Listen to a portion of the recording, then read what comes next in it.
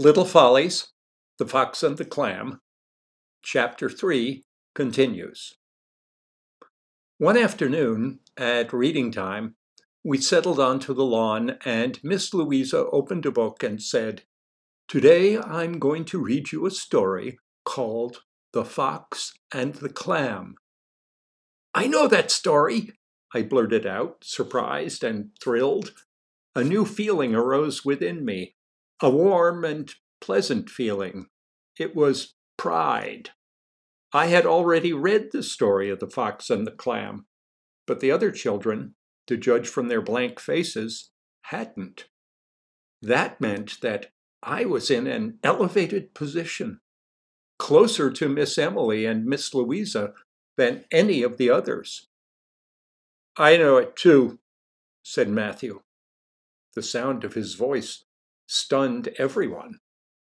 It attenuated my warm and pleasant feeling. Miss Emily recovered first. She bounded to Matthew and scooped him up. "Oh, good, Matthew," said Miss Emily. She enveloped him in one of her pillowy hugs. "And you too, Peter. Good for you." She had Matthew squashed in her arms, with his head bent to one side. But nonetheless, I could see when he looked at me that he wore the same malevolent smile he'd worn when he'd palmed that lard sandwich off on me. "Now, Matthew and Peter," said Miss Emily, "since you and I already know the story, we'll have to be very quiet while Miss Louisa reads, so that we won't spoil it for the others, won't we?"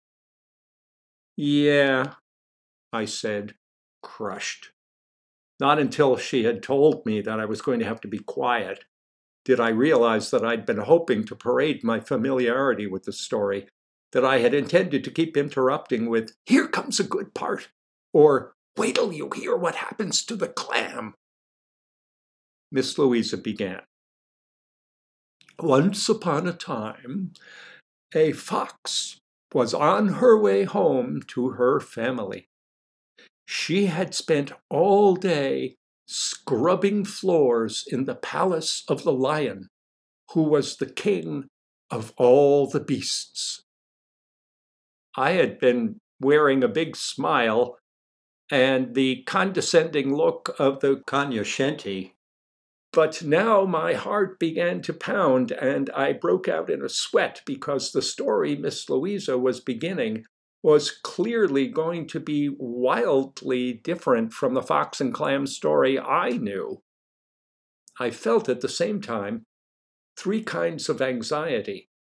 The first was the anxiety one feels when one is watching an actor in a difficult role, a musician playing a difficult piece, an athlete attempting a difficult feat. It seemed to me that Miss Louisa was undertaking a stupendous effort of improvisation, and I was afraid for her, afraid that she couldn't bring off the spontaneous construction of so vastly different a version of the story, afraid that she was going to make a fool of herself. The second was the anxiety one feels when one has pretended in conversation to have read a book that one has not, and sees in the expression on the face of one's interlocutor genuine interest that is already forming into a question that one will not be able to answer.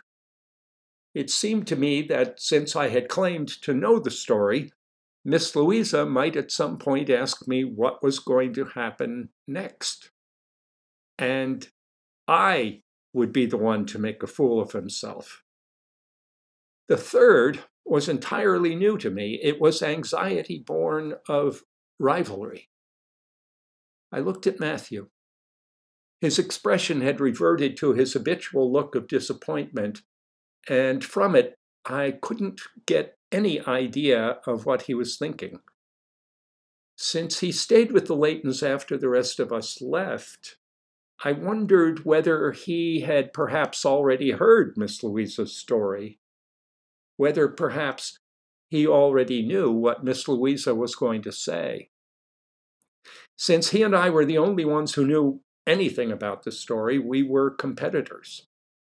But it might well be that he had an advantage, inside information on Miss Louisa's version of the story of the fox and the clam. Miss Louisa went on. Her knees were sore, and her hands were rough and chafed. Her body ached from the hard work she had to do. Her heart ached too, because she knew that she would have to go on doing this work until she died. Oh, she wailed, a fox's life is a sorry life. I wish I could be some other animal. Just then, a fairy popped out from under a toadstool. Your wish is granted, said the fairy, who had the power to grant wishes. You may be any animal you choose to be. The fox's heart leaped up, and she skipped along, thinking about what animal she might become.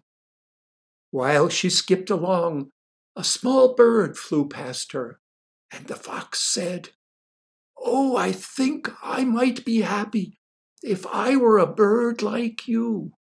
It must be wonderful to fly through the air instead of scrubbing floors. Does my life look good to you? Asked the bird. All day long I have been flying back and forth with worms in my mouth to feed my babies who scream all the time. If that sounds good to you, then why don't you take my place? The bird's life didn't sound very good to the fox, so she went on. After a while, she saw a rabbit hop across the path in front of her, and the fox said, Oh, I think I might be happy if I were a rabbit like you.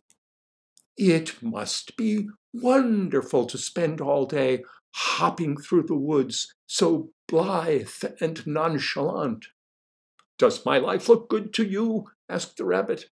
Right now I'm running from a farmer who saw me eating cabbage in his cabbage patch. If he catches me, he's going to impale me on the pitchfork he's carrying.